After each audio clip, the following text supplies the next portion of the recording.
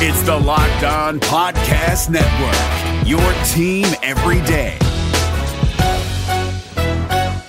Hey guys, Gronk here, calling a 30-second hair huddle. When it comes to tackling hair loss, Hims has you covered. From clinically proven regrowth treatments to thickening, shampoo, and conditioner. Just go to 4hims.com for a free consultation. Then a licensed medical provider can help you with your game plan. If prescribed, Hims ships directly to your door. Get your hair back in the game with Hims. Try today and get a 90-day money-back guarantee at 4hims.com. Just go to 4hims.com/NFL. That's 4hims.com/NFL. Restrictions apply. See website for full details and important safety information. You are Locked On Packers, your daily Green Bay Packers podcast, part of the Locked On Podcast Network, your team every day. We said 4 quarters, all gas, no break. You guys did that today. Hell of a job. RELAX. Relax. We're going to be okay. It is time. It is time. I feel like we can run the table. I really do.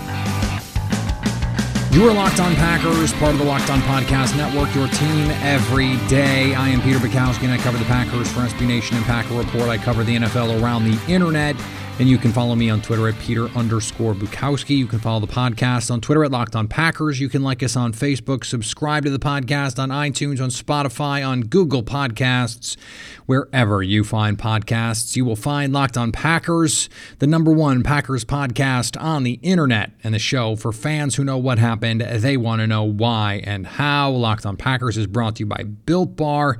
Built Bar is the protein bar that tastes like a candy bar. Go to BuiltBar.com and use the promo code Locked On to get $10 off your first order.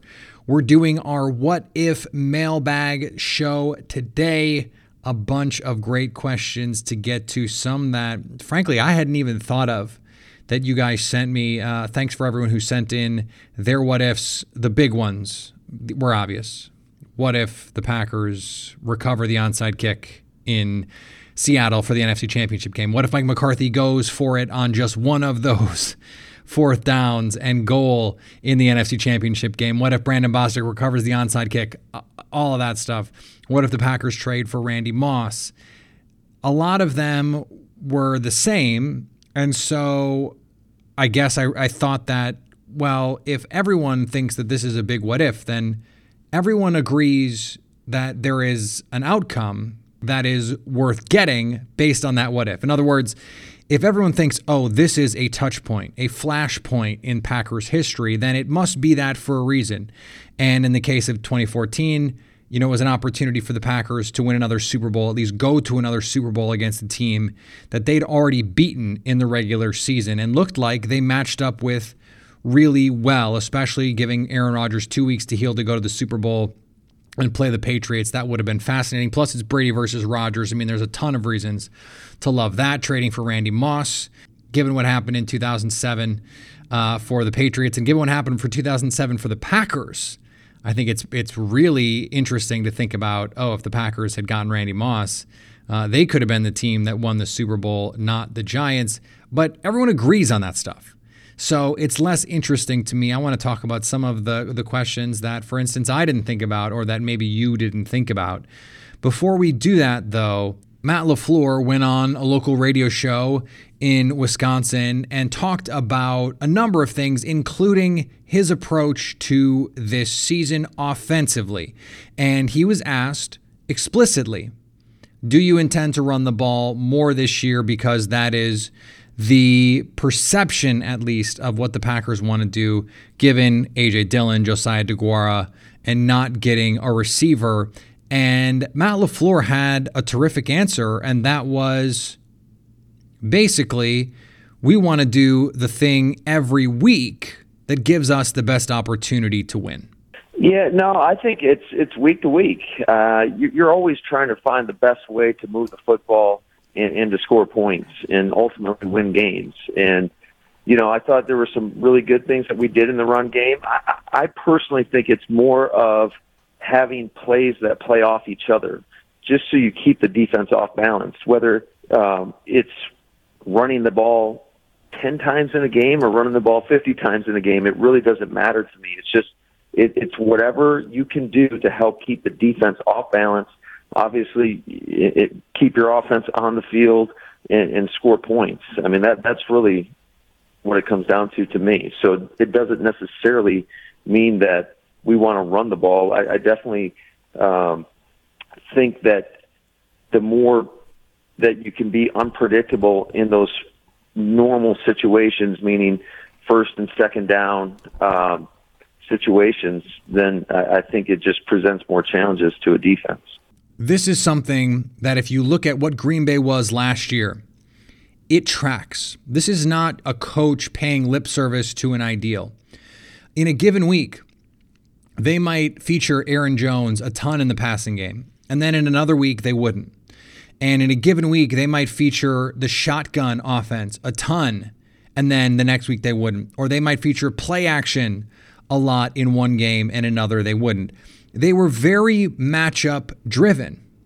And so for Matt LaFleur to say, look, I don't care if we run the ball 10 times or 50 times, that's a coachism, but it's also something that is backed up by what we saw last year. So if that is not something that they feel like they need to change, then first of all, the narrative around this team needs to be adjusted, because that's something that has been talked about ad nauseum about the Packers. Oh, they want to run the ball more.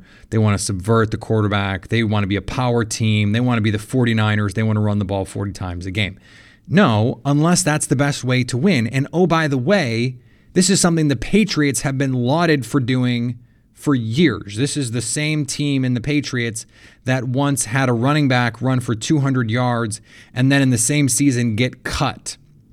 They are all about the matchups week to week. If they think the best opportunity for them to win in that game is to run the ball 30 times, they'll do it. If they think the best opportunity for them to win the game is to throw the ball 50 times, they'll do it. And that's what you want offensively.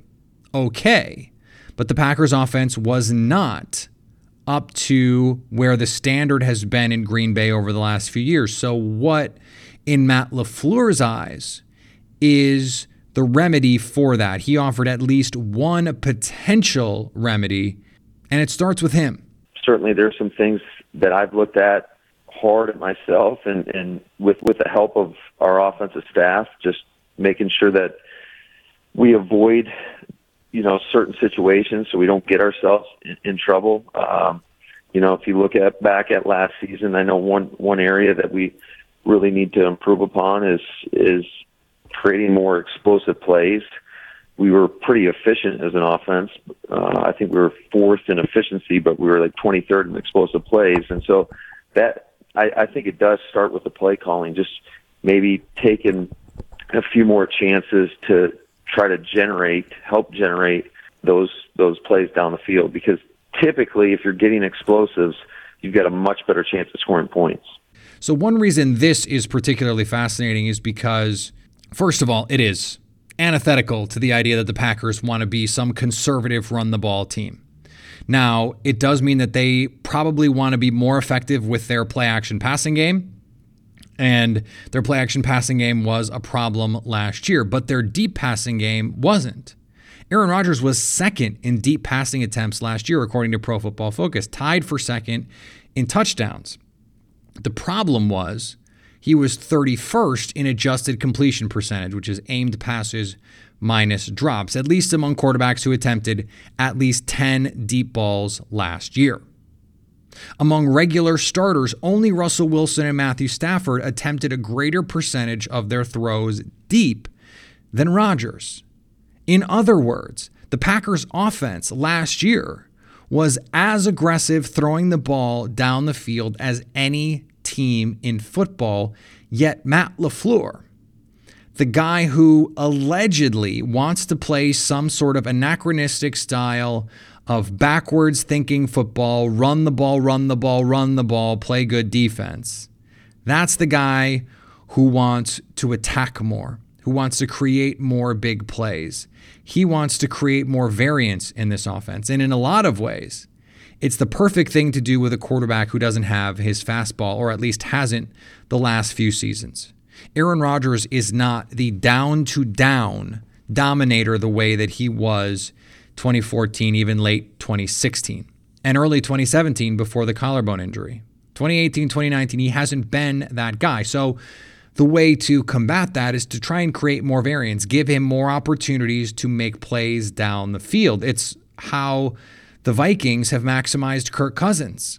He's not going to be a guy who, if you drop back 30 times, make him read defenses, make progression reads, and make throws, is going to beat you. But if you go play action and give him a bunch of deep shots, he has the arm talent to make incredible plays. Now, Aaron Rodgers was not up to the task last year in these situations, and he has to be better.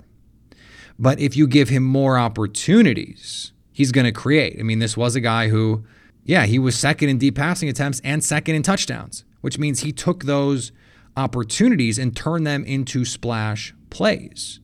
When asked who was going to create those big opportunities, Matt LaFleur mentioned guys like Allen Lazard, Marquez Valdes-Scantling. He was excited about Devin Funchess getting the chance to create down the field. Allen Lazard made those plays last year.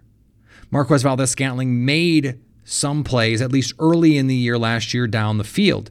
If you can get him to take a little bit of a step, to play with a little bit more confidence, he has a chance to make the impact plays that he did early in the year and couldn't make consistently throughout the rest of the year. You think back to that Bears game in December.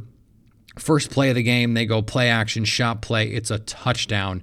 Rodgers puts it in his hands, and MVS drops it. Early in the season, they ran a very similar concept, wide open in the middle of the field. Aaron Rodgers threw a little bit of an off-target pass, and MVS makes the catch for a big play. They get the big play against Denver, free play touchdown. Big play against Detroit at home late in the game for a splash play. He has that ability, as Matt LaFleur said, the ability to run past any cornerback in the league. What's fascinating to me is that as I went back and watched, and I did the study on their play action game especially, and that's not the full story of their shot plays, but when I went back and watched their play action game, the design was not the problem. The execution was.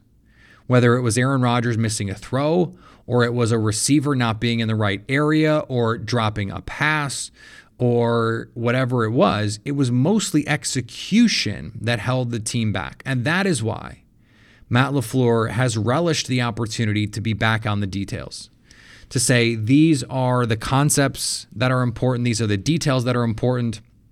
If you're going to run the post as a receiver, this is the footwork. And this is what Aaron Rodgers expects. And if you're going to throw this backside dig route, Aaron, then this is where the ball needs to be, and this is when it needs to be out. Those are the kinds of things that have to be fixed. It's the execution part that has to be fixed in the deep play part of this offense. But good for Matt LaFleur for taking the onus on himself. That's something that has been particularly apparent about LaFleur in his 18 or so months of being the head coach. He wants the burden of the responsibility. He wants to say, put it on me. I need to be better. Put it on me. That's what leadership looks like, to say, if I can be better, we can be better. And that's what Matt LaFleur has been.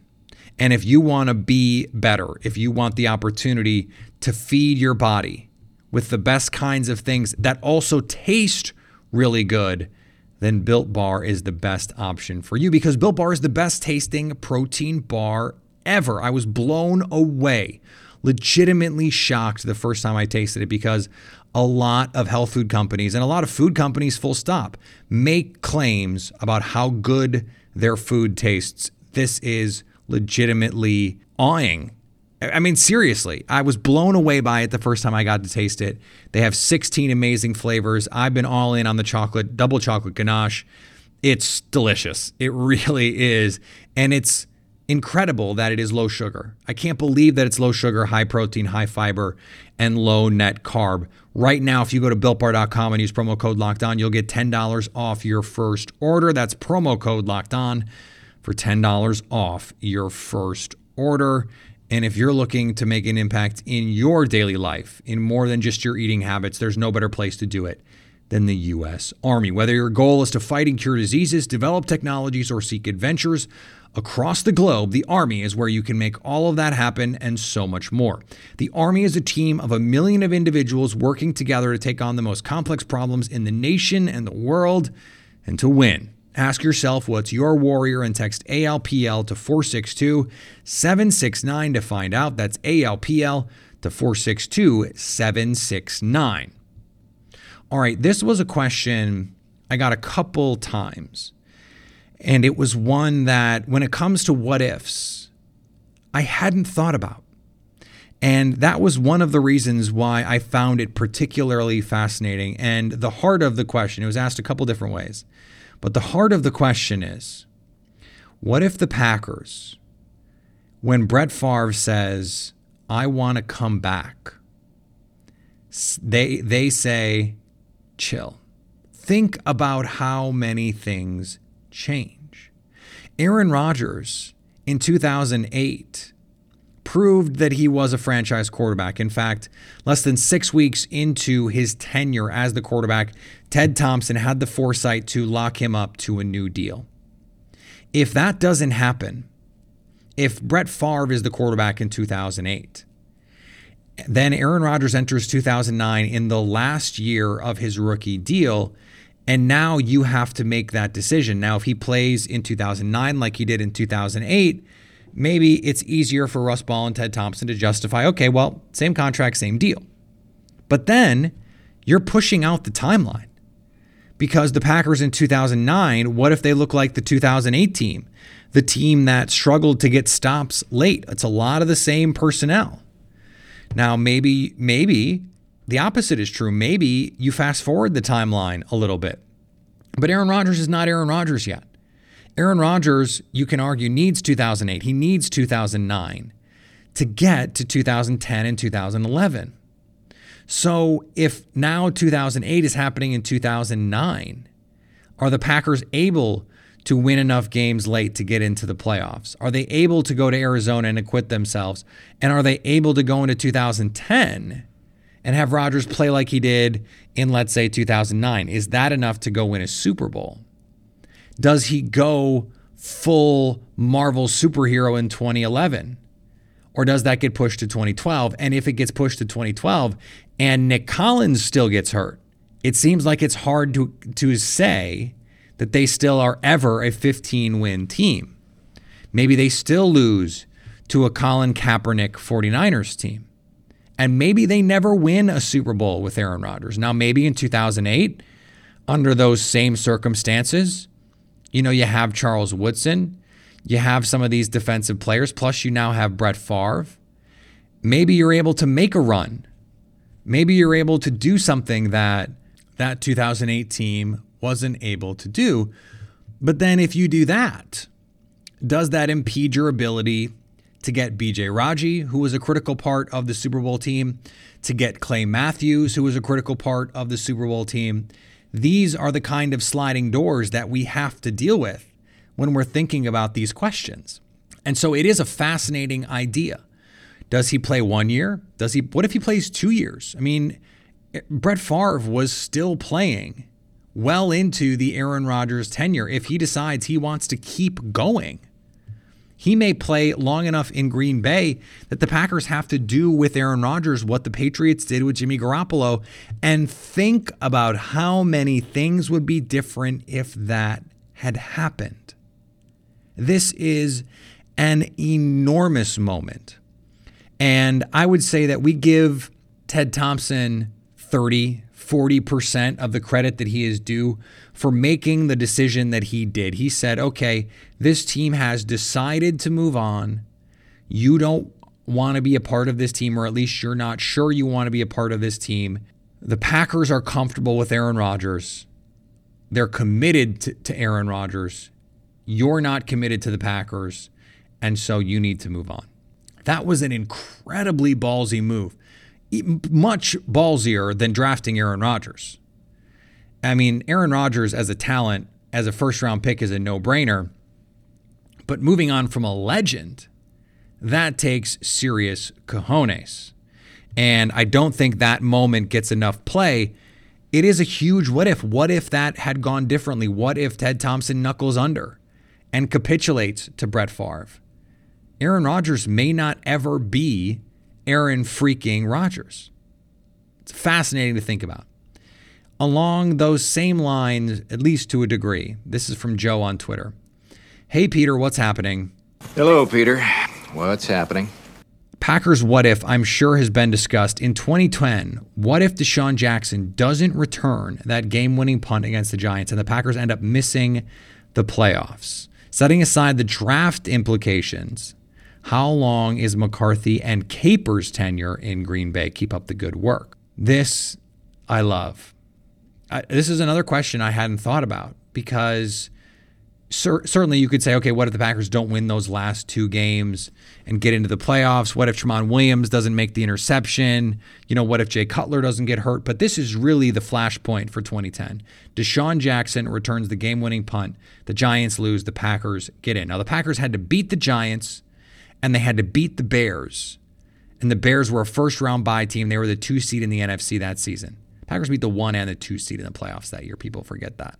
If they don't win in 2010, do they let Colin Jenkins walk? Do they spend more aggressively? Does Ted Thompson angle more aggressively that offseason to add to the roster, to improve the defense? Does Aaron Rodgers have the confidence because he does not go and do what he did in Atlanta and in the Super Bowl? Doesn't validate everything he's done. Does he still go God mode in 2011? Does he go God mode to the nth degree because he still has a chip on his shoulder? This is a fascinating question. And I think the point of Joe asking it is to say, if Deshaun Jackson doesn't return that punt, it's hard to argue after that, given what went down, that Green Bay wins a Super Bowl. So if Green Bay doesn't make the playoffs in 2010, this is after McCarthy misses the playoffs in 2008. They lose in the first round in 2009, and now they've missed the playoffs in 2010. Does Ted Thompson already get impatient with Mike McCarthy? Because one of the reasons we can assume McCarthy got carte blanche as his career waned a little bit at Green Bay was because he had a Super Bowl title. If he doesn't have a Super Bowl title, how do things change? And the same is true for Dom Capers. And we talked about that on our podcast with Jason Hirschhorn. What if the Packers move on from Dom Capers sooner? Well, if 2010 happens, they don't win a Super Bowl, and then the defense is bad in 2011, it's pretty hard to justify Capers staying much past that. And then if the 2012 debacle happens the same way with Colin Kaepernick, then he's got to go. And maybe in 2012, Mike McCarthy's got to go. Because in 2011, even if they go 15-1, remember, they lost in the divisional playoff round. And so if we assume, ceteris paribus, if we assume everything else is equal, if the Packers miss out on 2010 and they still go 15-1 in 2011, and in 2012 they still lose to the 49ers, and in 2013 they still lose to the 49ers, and in 2014 they still lose to the Seahawks, all that stuff remains the same. Mike McCarthy is not employed in Green Bay in 2018 to get fired. He's not. And Dom Capers is not employed to get fired when he is. It happens much sooner. That Super Bowl bought a lot of equity within the organization. And if they don't have it, things are much different. Now, that's a little unfair because they did get it. They did win the Super Bowl. That matters, right? I mean, we can't just say, oh, well, if they don't win the Super Bowl, he gets fired. Well, yeah. Okay. But they did. And it's really important to win Super Bowls. And it's like the most important thing. And they did that. So, yeah, they got a little bit lucky with the Deshaun Jackson thing, but every team that wins a Super Bowl gets lucky at some point over the course of the season. And it doesn't have to be in Week 16 or Week 17, doesn't have to be in the playoffs, doesn't have to be in the Super Bowl even. At some point along the line, they got lucky, and it allowed them to win their championship. Some teams steamroll. The 96 Packers, they steamrolled everybody. There was not a lot of luck involved in that season. I mean, they had to win games with Don Beebe and duct tape and baling wire and sheet metal. I mean, they had to put together some wins. And, Antonio Freeman gets hurt, Robert Brooks gets hurt, and they still won all those games. In 2010, there are a bunch of things that could go differently for Green Bay. I mean, what if Dan Connolly doesn't return the kickoff against the Patriots? They could have beat the Patriots in Foxborough with Matt Flynn. I mean, there's a lot of things that could have gone differently. In 2014, what if Aaron Rodgers doesn't tear his calf? That is something that, the Seahawks got a little bit lucky. Every team gets lucky that goes to the Super Bowl or wins the Super Bowl. So I don't worry too much about some of that stuff. All right. Hey, Peter, what's happening? Hello, Peter. What's happening? I'm playing catch up, so I apologize for the delay. For your What If series, what would the Packers of the 90s have been like if Sterling Sharpe and Robert Brooks had not gotten hurt? So not much changes in 96. The Packers won the Super Bowl. Robert Brooks tore his ACL in 96. They won. He came back in 97. Antonio Freeman was awesome. Robert Brooks was awesome. They were each 1,000-yard receivers. Packers still lost to the Denver Broncos. Now, Sterling Sharpe is a different animal. Sterling Sharpe would have been a Hall of Famer if he had stayed healthy.